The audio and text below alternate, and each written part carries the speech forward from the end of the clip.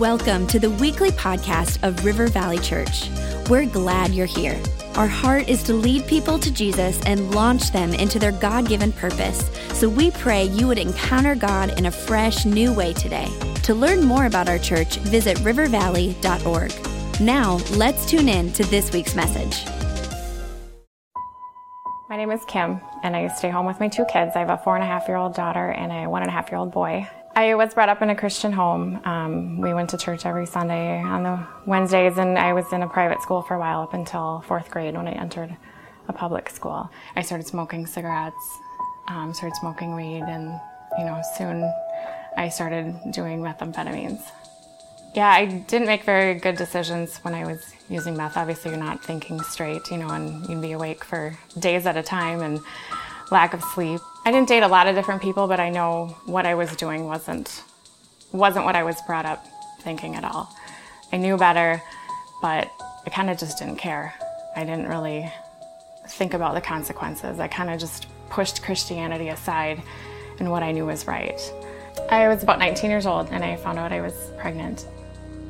As soon as I found out, I stopped using meth and I stopped smoking.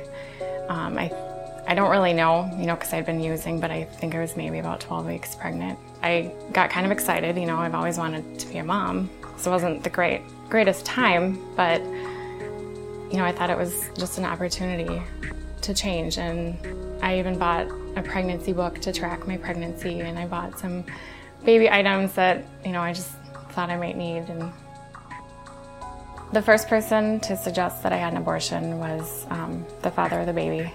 We hadn't been dating anymore, and he was dating somebody else, and so it really wasn't ideal for us to have a child together. I thought maybe my friends or some of my family, the few that knew, could be behind me and back me up, and just support my decision. And so I felt like I didn't have anyone. Even in youth group, a friend of mine and we made lists of abortion clinics, and we would pray for them. And our plan was to go to these clinics and to pray for those people. And then there was just something that it was against my core beliefs, something that I never wanted to do, and I did it.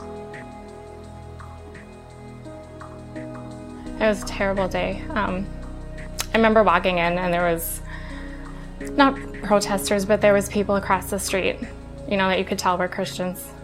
And they motioned for me to come over and talk with them. And I started to walk over that way. The person I was with just kind of ushered me aside, thinking that would be, hard on me to go talk with him, not knowing that really I didn't want to make that decision. I didn't want to go in there. It was a Saturday. And I remember seeing as many girls that were there. There was maybe 20 girls there. And just thinking how many babies are going to die today. After I had the abortion, I really felt alone. Not many people knew that I had done that. And those that didn't really want to talk about it afterwards. It was kind of got that done with. It's in the past now, but for me it wasn't, because you still have physical pain, and of course that emotional attachment. Something I always wanted to be. I always wanted to be a mom ever since I was little. And then just to have that ripped away, even though it was my decision. But it was very hard. I always knew in my head that God forgave me. I know that He forgives of all sins. But this just seemed like the worst sin that there was. And when I would see my two kids play together, I feel like this is what I'm missing. I should have had one more. And so it's really hard.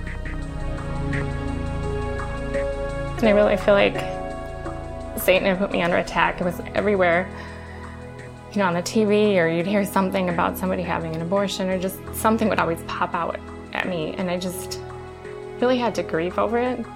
One day at River Valley, Pastor Rob was talking about grace. And I'd seen a video, and it finally just hit me that I'm not just forgiven, but God's shown me grace. And I can have hope in Jesus. My life now is definitely different than what it's been before.